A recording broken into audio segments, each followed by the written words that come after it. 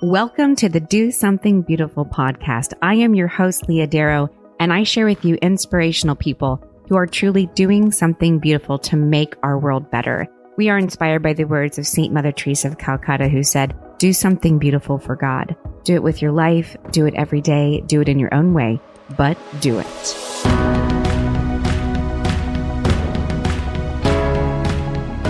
This podcast is brought to you by Audible. For you, the listeners of the Do Something Beautiful podcast, with a free 30-day trial of Audible, you can get my new book, The Other Side of Beauty, read to you by yours truly for free. All you got to do is go to audibletrial.com/Leah Darrow. Audible is Amazon's audio bookstore, and it has over 180,000 audiobooks to choose from. And so if you're like me and you like to listen to books while you travel, exercise, or cook, this is perfect for you. To get my audiobook for free, all you got to do is go to audibletrial.com/Leah Darrow. That's audibletrial.com/Leah Darrow, and you're in. The Do Something Beautiful podcast is also brought to you by Haiti 180. If you want to do something beautiful in the world, but find yourself busy, possibly overwhelmed with life, family, or work, but you still want to donate money for a good cause, you can still do something beautiful by becoming a Team 180 member.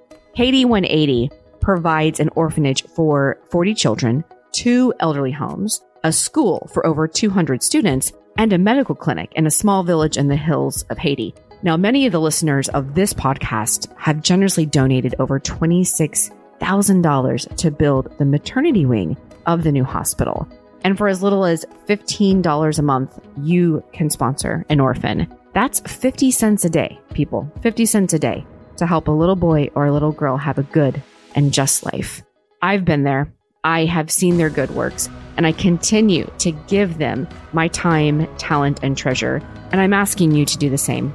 Go to Haiti180.com and do something beautiful with me. That's Haiti180.com. In today's episode, we are speaking with Helen Alvarez. Helen is an advocate for traditional marriage. She's a champion for the feminine genius, and she's birth control's worst enemy. Yeah, imagine that. Helen is a professor of law at George Mason University, where she teaches and writes scholarship in the areas of family law and law and religion. She's a consultant for ABC News and board member of Catholic Relief Services. She's been a consultor to Pope Francis and Pope Benedict's Pontifical Council for the Laity. She's the author of several books, including one of her latest ones, Putting Children's Interests First in American Family Law, With Power Comes Responsibility. Professor Alvarez has received her law degree from Cornell University and her master's in systematic theology from Catholic University of America. She founded Reconnect Media in 2012, and the project out of Reconnect Media is a website that you may be familiar with called Women Speak for Themselves. WomenSpeakForThemselves.com is a website that I sincerely, honestly visit about once a week. About once a week, I'm back on that website looking for talking points about abortion, about contraception, about reconnecting marriage and children, all of that. And it's such a fantastic website. I'm always going back because there's new things that they're putting out every single day. I sign up for their emails so I can get the latest information about what's going on in those areas. I encourage you to do the same. Women Speak for Themselves is a national grassroots movement empowering women to speak in media, local communities, and online about how women are disadvantaged respecting dating and marriage, especially because of the contraception and abortion culture, and about how to reconnect sex with marriage and children for the good of all people. Wonderful organization. You definitely want to make sure you download the free ebook that they have available there. It's a great place to go for information. In today's episode, I give Helen rapid fire questions. We have 10 rapid fire questions that she answers for us regarding her, the balance of family life and her career, her prayer life, her favorite saint, what she thinks about some of the most current situations happening today in terms of even Alfie Evans. We touch on a wide variety of topics. It's really wonderful. You're going to love it. So without further ado, here is Helen Alvarez. All right, and welcome back to the podcast, and welcome, Helen. Helen, thank you so much for being with us today. Oh, thank you for having me. I am so excited to talk to you. We have got 10 rapid fire questions that I have fielded through request on social media. As I mentioned to you before we actually began, I wanted to spend this time talking to you about all the things that I wanted to talk to you about because I just love you. I'm one of your biggest fans, but I thought that I probably should ask my listeners because they love you too. So we've gotten some good questions from them, and we're just going to start off right off the bat. So the first question we have for you is that in your past, and in some of the talks that you've given recently, you've talked about how in your past and in your early career, you sought this worldly success as an attorney. How and when did you make that switch when you realized that your gifts and talents aren't just for you, they're for others? And in this way, that how God's used you for the universal church. But how did that look? What was that switch like for you? Yeah, I wish I could say it was more virtuous and that it was earlier, but maybe I can help other people to be more virtuous and make the switch earlier. I would say it was in my mid-40s. I'm sorry to report it took me that long, where I had been doing work at a high level, at a national, at an international level. I have been giving so much of myself to writing good scholarship, and I constantly felt inferior to so many around me and an insufficient scholar. And I'd ask God why, if he wanted me to do this work, I wasn't smarter and faster. And I have to say, it came over me that this could not be God's plan for my life, to be happy and panting in frustration and all the time. And I knew, studying theology and in spirituality, my attraction to love as service, that I hadn't really applied that to my work life. I'd only applied it in my personal life. And if I really didn't see even, work at a top tier law school as service, and what needed to be written for the church or for, in my case, women, children, and families, then I was never going to be happy. I was never going to be doing what God had intended for me. And there was just no way out of the rat race but that. And so thinking now, what do I need to do that is in service? First of all, it narrows the universe a bit, which is a big old relief. But also I find the answer and I feel better about the effort I put into my work. It sounds very simple, but that's how it happened. And it seems like whenever we do realign, refocus our will with God's will, our gifts and talents with realizing he's the author of those gifts and talents, that it does streamline our life for us in an easier way rather than opening up ourselves to like culture and the whole world. And you can do anything at any point, any time. And you can be the rock star and the singer and the actress and the model. And you can have this degree and you can work in this area. Oh, and if you want to, you could have kids on the side if you really want to. But do you really want to? Right. No, it's absolutely true. It cannot be that our mission is to be the absolute shining star on this thing and the next thing and the next thing.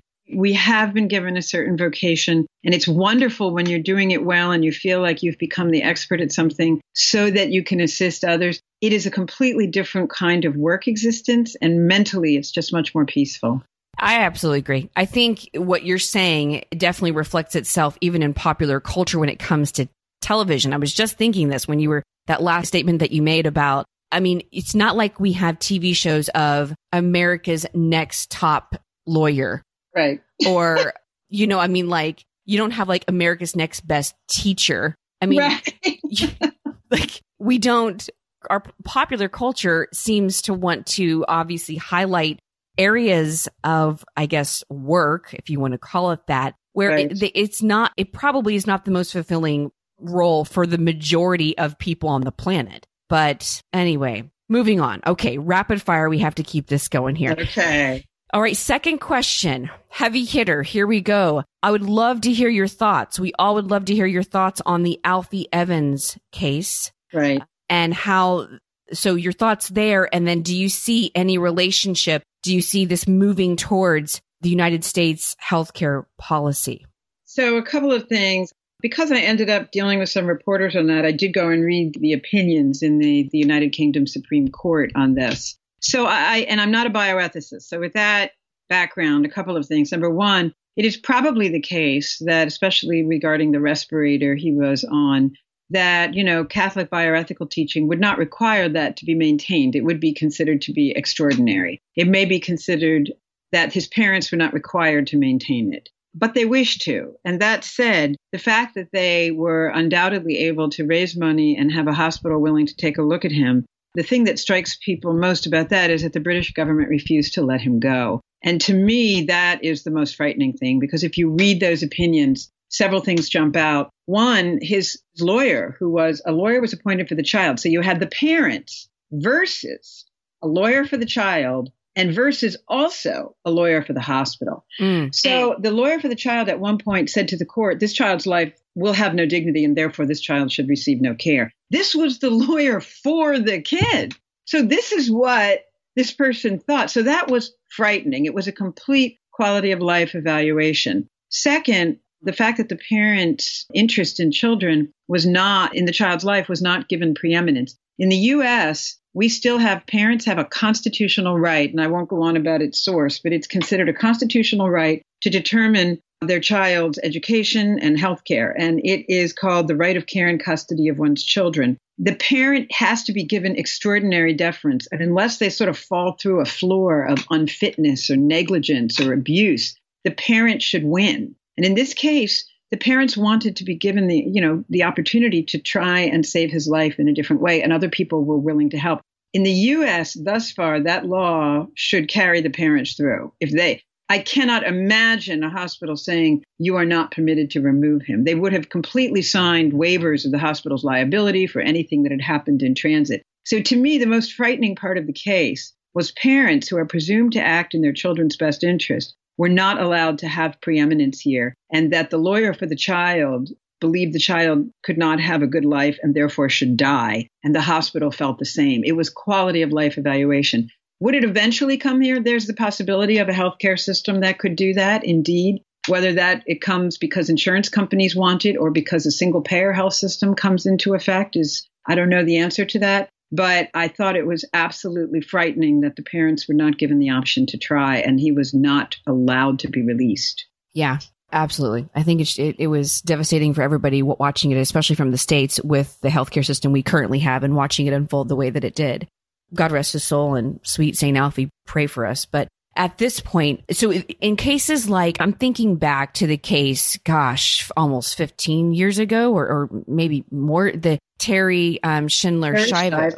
Yes. So in that case, it was different because she was obviously a grown woman and she was married, and her parents wanted to keep her and take care of her as she was very well much alive. But her husband was calling the shots because of that union. Is that correct? Yes, it was. That was, and I cannot recall. I don't think he had an actual power of attorney. She was young. I doubt she had filled out something like an end of life plan or a power of attorney. But because they were still married, even though I think he was living with another woman at that time, for a while, he had the right. And it wasn't enough that he was deciding that she should end treatment and die for the court to take that right away, because people do that. So it was really the husband's right over the parents, and the state tried to go beyond him and take it away, but didn't succeed. Right.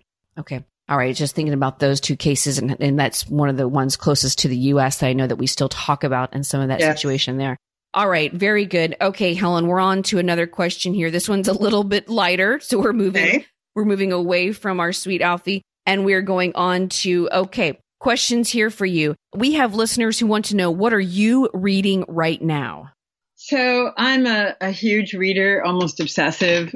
And I have a pretty wide array. I read law, I read theology, I read novels, I read travel books, I read history. So what I'm reading now is, I don't know how many people remember Willa Cather, who writes about the West and about the United States. Death Comes to the Archbishop, I think it was the first Catholic Archbishop of New Mexico, and her book Shadows on the Rock, about Quebec as a Catholic city and its sort of saintly founders and bishops through the eyes of this incredibly beautiful and good young girl. I think she's 13. Her name is Cecile. So I've been rereading a lot of Willa Cather, My Antonia, Death Comes to the Archbishop, Shadows on the Rock, just sort of running through her novels recently.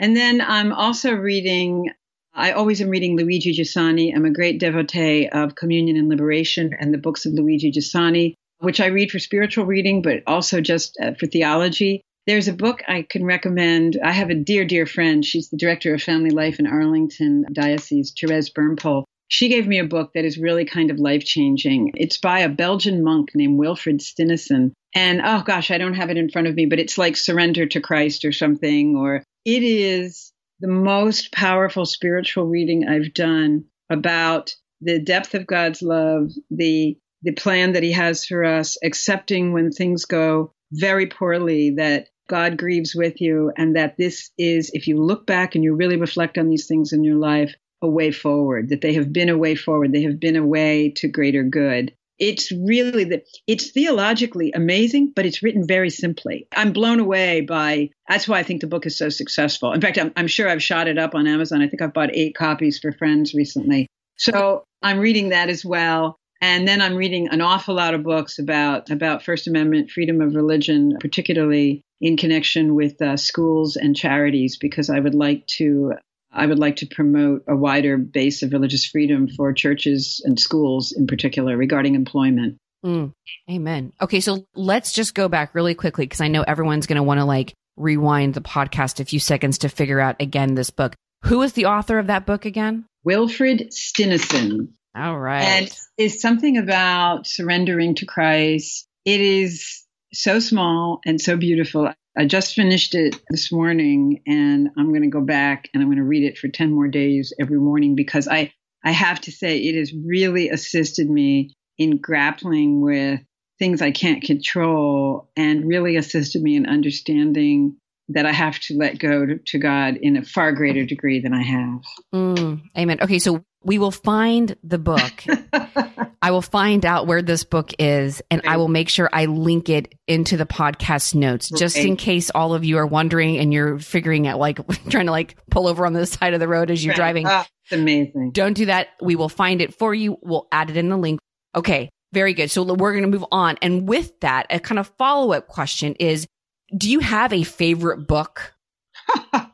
So it's either Kristin Lavransdatter by Sigrid Undset, written in the 1920s. It's considered the greatest Catholic novel in the history of Catholic novels. I think it's translated into 27 languages. Kristin with a K, Lavransdatter, D-A-T-T-E-R. It is about 15th century Catholic Norway. And these characters, part of why it appeals to me is because her great struggle is over, sex, love, and marriage, which is subjects I deal with all the time. And the struggles of all the characters around her, the amount of goodness and struggles and sin and redemption and unbelievable plot and prose and salvation in that book. It could have been written, except for the fact that the people live their lives within this great understanding that God is with them. It could have been written in the 21st century. It deals with some really stunning, contemporary issues about sex, love, marriage, and parenting.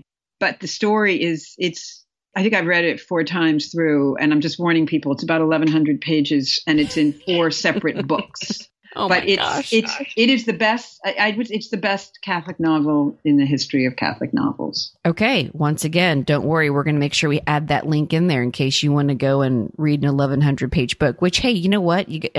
Assuming you live a long life, you definitely could do that.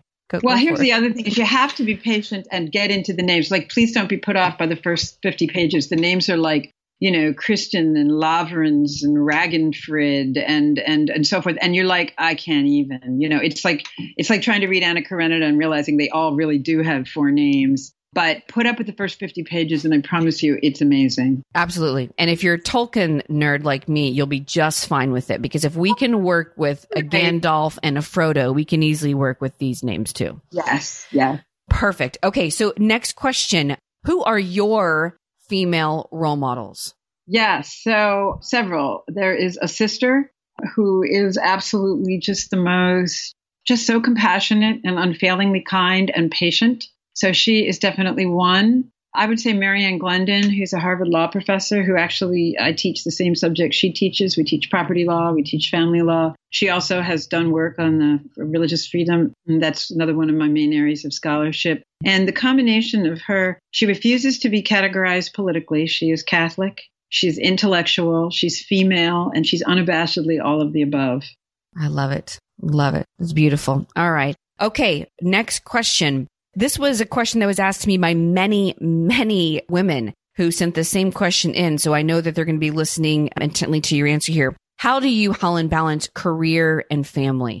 Right. Well, the first thing is I learned to toss the word balance out the window. Thank you. Yeah. What I did was, so when I started having children, I was working in the pro-life office at the U.S. Bishops Conference, and it became apparent that there were several things happening. One is it was really very full-time, even though I was home a day a week, and it was extremely occupying with the press. Number two, I could see that I just didn't have enough time to just sit and be with my kids. Number three, I had always wanted to be a professor. I'd always wanted to write scholarship, and an opportunity came. And I realize how privileged I am, and people will go, oh, well, that's how she did it, which is because, I'm able to have this very flexible schedule. Obviously, I teach full time. I'm a professor. I had to write a lot of scholarship to get tenure and to get the rank of full professor. But I was really, really disciplined about it. And I would get up and write from 4:45 till 7 when they got up.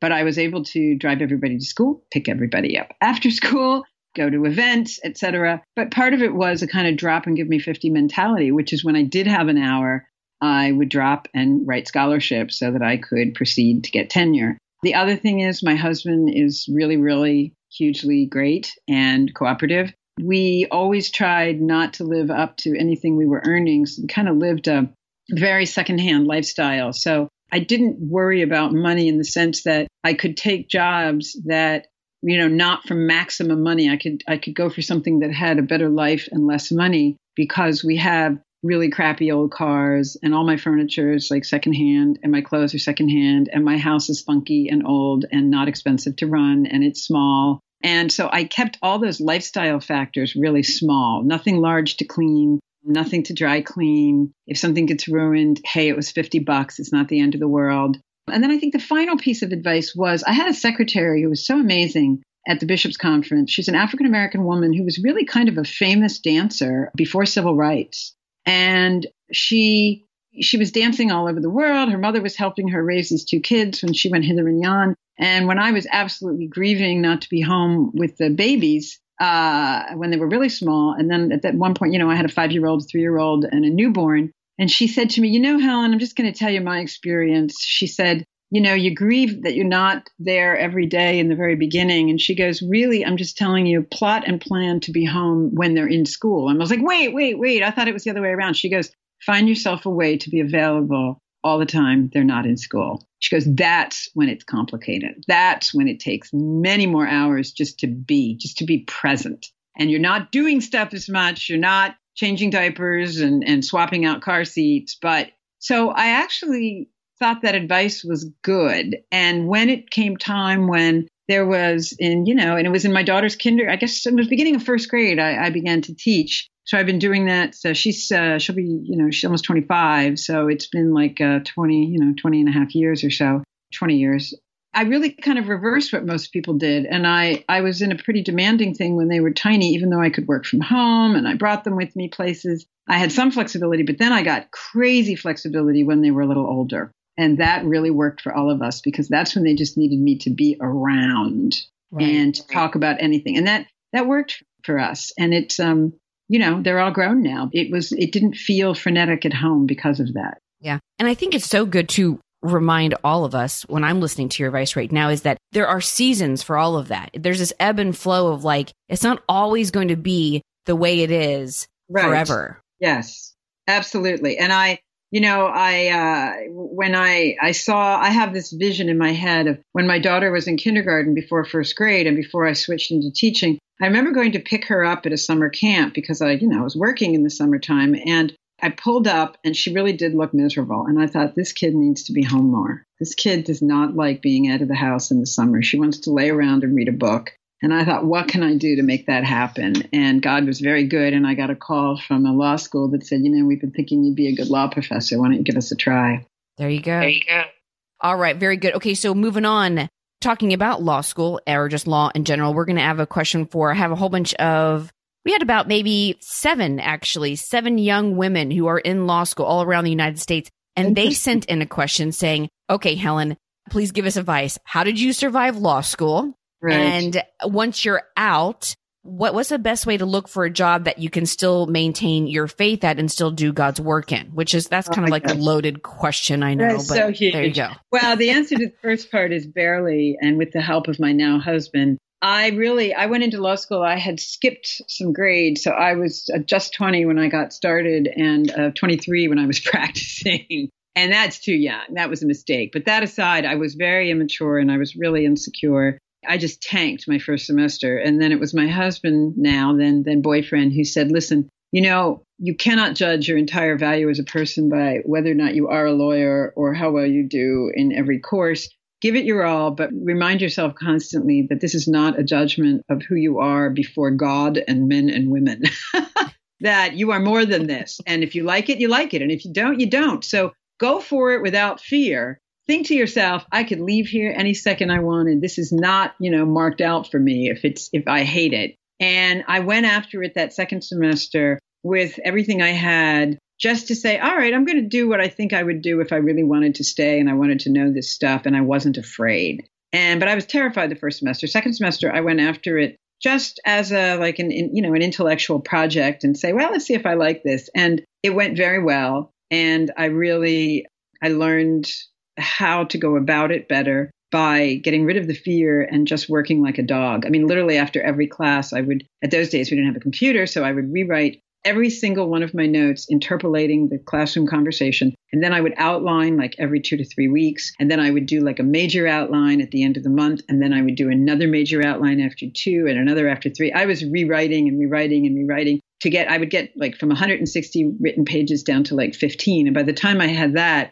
I had it in my head. So it was my husband reminding me that I was more than my law school grades. How regarding a career, again, some people really are like suited to big law and they like it and they like the intellectual challenge. I did big law for 3 years.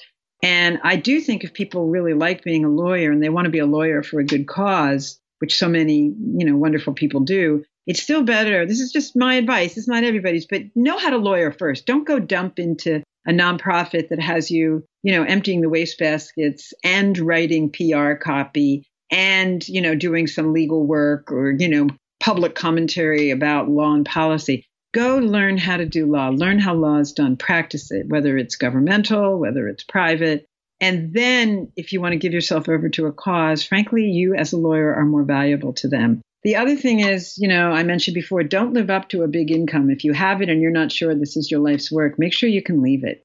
I had a situation where 3 jobs in a row I took. Every time I took a job, it was a step down. In pay.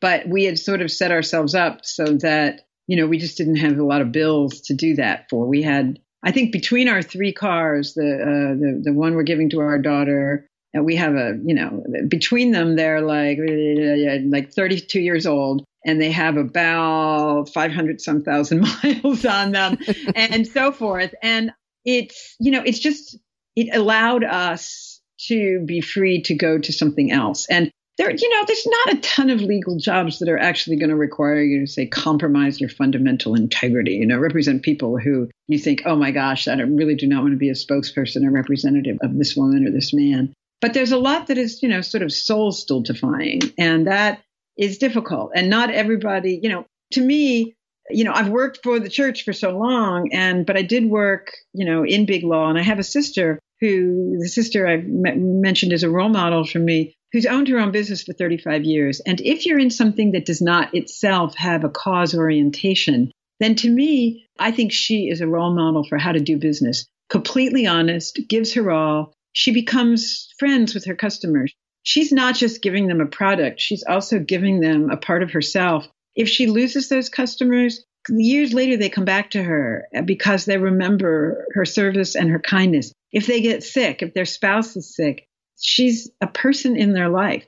She wants their business to succeed. She wants them to make money. She wants them to support their family. She gets to know their families. So there's a way of doing business, even that is not itself religious or cause-oriented, that is for the common good, that is for the other person. Honesty is the rock bottom of it, but an honest job, a really, a good job, and then an actual desire to serve your customers as people. And that is very fulfilling. She has an incredibly loyal customer base. It's a PR firm in Philadelphia called Alvarez.com. And her relationships with people are holy, in my view. Mm-hmm. Amen. That speaks to all of us, regardless of law or not. I mean, whatever we're doing, that we can act in such a way and connect with the person in front of us, that we don't forget that we are connected, that we are a human family. Mm-hmm. Amen. All right. Perfect. So good. All right. We've got 3 questions left. Number 8. Helen, who is your favorite saint? St. Paul. Why? He's so mouthy. He's so bold. He's brilliant, but utterly self-deprecating. He's afraid, but he acts as if he's unafraid because that's what God has given him to do.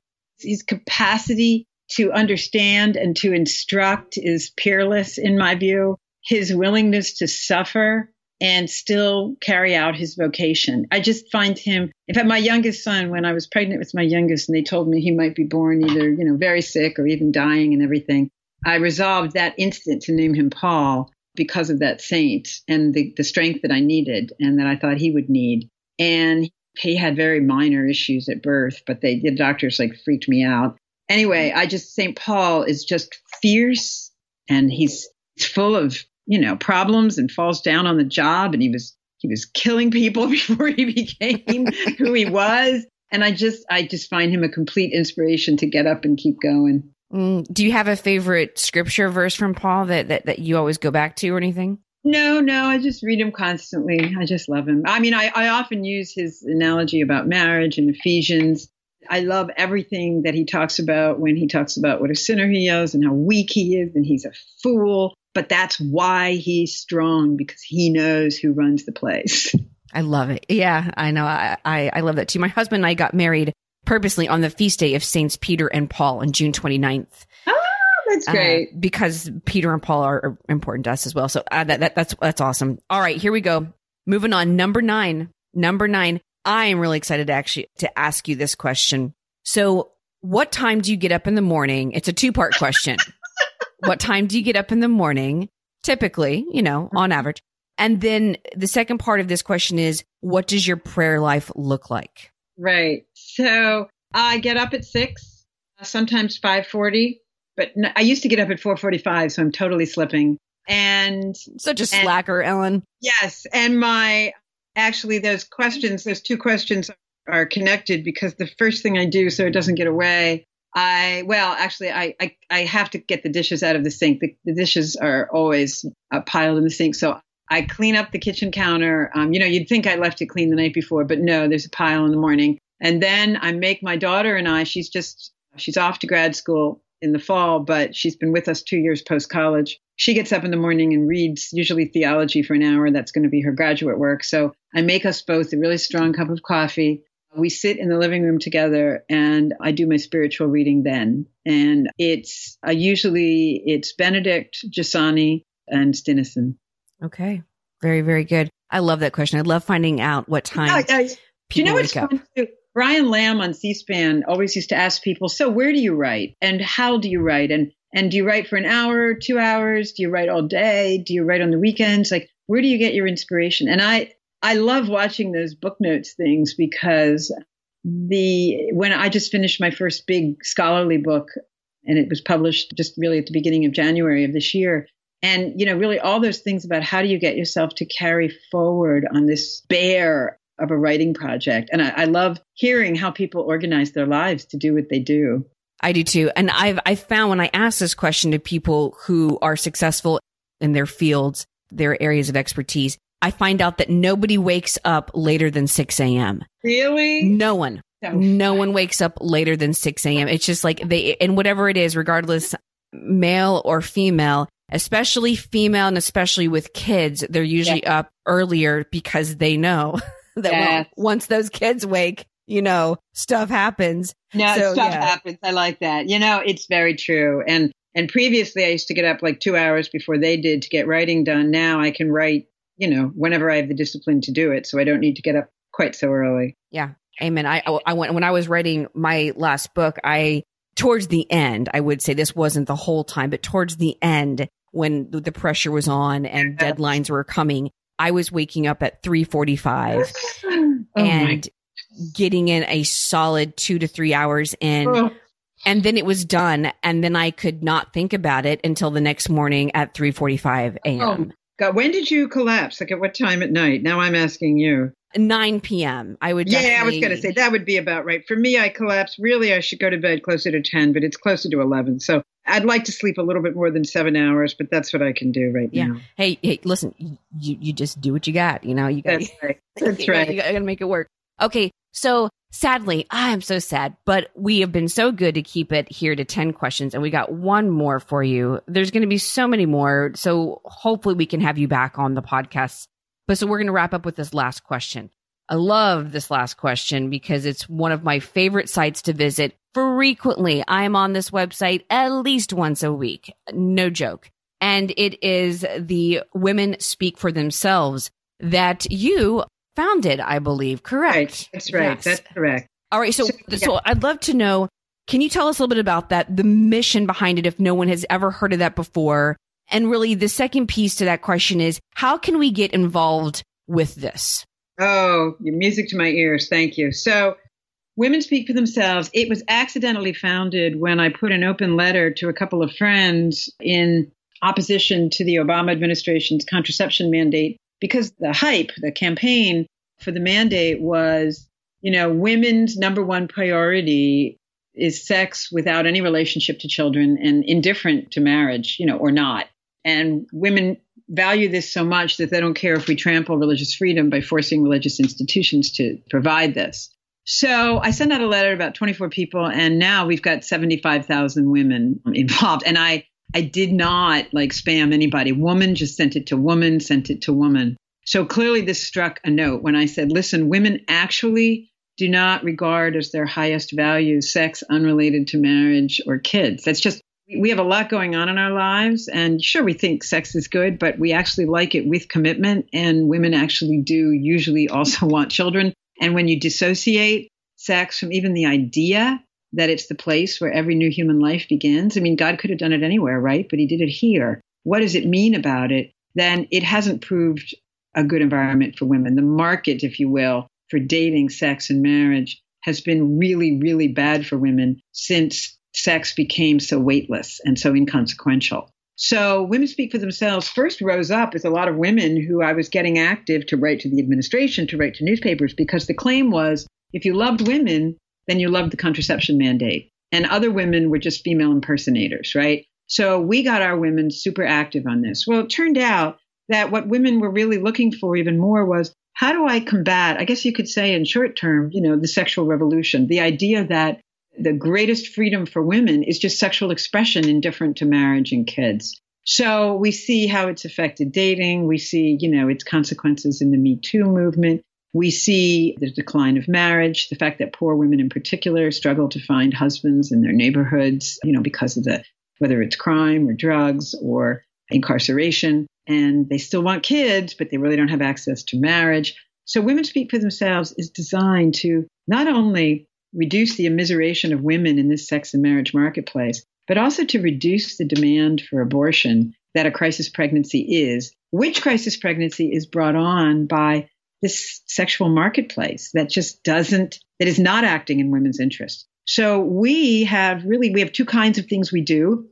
One is give women actual information about the sexual marketplace and things that are pro-woman ways of reacting to it. And number two, we actually put out how-to materials. How do you lobby your member of Congress on issues that we care about? How do you write a letter to the local newspaper? How do you do other kinds of activism? And whenever our women do it, we then say, hey, look what other women are doing. And we are literally trying to raise up a cadre of women. And I would love to have hundreds of thousands and millions on this website, womenspeakforthemselves.com, in order to give them the information they need. We have women doing everything from getting their kids' high schools to combat pornography more effectively, to getting their local store to get rid of Cosmopolitan magazine because it's degrading to women, to getting women to, like the New York Times has had an invitation for women to write in, what do you think about the Women's March? And we make that available to our 75,000 women. I do online training I have money to bring 25 women a year to Washington, and we give them 2 full days of media and public speaking and social media training. So it's to raise up a cadre of women who are sufficient to turn the sexual revolution around that is immiserating women and creating the demand for abortion. I know that's long, but that's a short summary of its work. Yes. Okay. And one of the things I love on here too, a lot of people ask me these questions on social media. I get a lot of emails from you listeners here from the podcast asking me, hey, how do I talk to people about contraception? How do I talk to people about natural family planning or just women's freedom and a lot of these different areas of abortion and contraception realms? And so I send people here. I send people to the fact sheet right here. So there is a link right here, womenspeakforthemselves.com, but they have a fact sheet and they answer all of these questions for you. So if you're trying to figure out, how do I talk about this? What do I say? Well, womenspeakforthemselves.com has given you all the information. So I always send people here. And now that you're listening, all of you new listeners here, we have a whole bunch of new ones that have just been added on over the past few months. Here's your answer. There you go. If you have that question. This is so good. And then you have a free ebook that you can download as well on the website. Yeah, it's called If You Want to Talk About Abortion, You Have to Talk About Sex. So you've got a lot of people working to basically, control and limit the supply of abortion. You might say that we're working on the demand side, right? We are working to try and lower and eradicate the demand for abortion by getting rid of these uncommitted relationships where women really thinking too little of themselves end up experiencing crisis pregnancies. Absolutely. It's the grassroots form of the pro-life movement is talking about contraception and talking as well, even prior to that, chastity too. Yeah. And this virtue and the worth of a woman and who she is and how she was made to be. So much of that. Yes, it's perfect there. It's a great ebook. I have it. I love telling people about this. It's one of my favorite resources to give people as well on these topics. So thank you for what you've done so much with this website. It is so empowering to go and to look at all of the information because you really feel like, you can actually have a logical, calm conversation about these topics in a world where everybody's trying to just throw condoms at you and contraception and abortion. Right, which does nothing for becoming a person who can love, becoming a person who can take care of people, becoming a person who feels free in their relationships. Yes. Amen. All right, Helen. So one last thing. I ask all of my guests before we wrap up, if you can give us a challenge. Could you give our listeners a challenge today before we wrap up?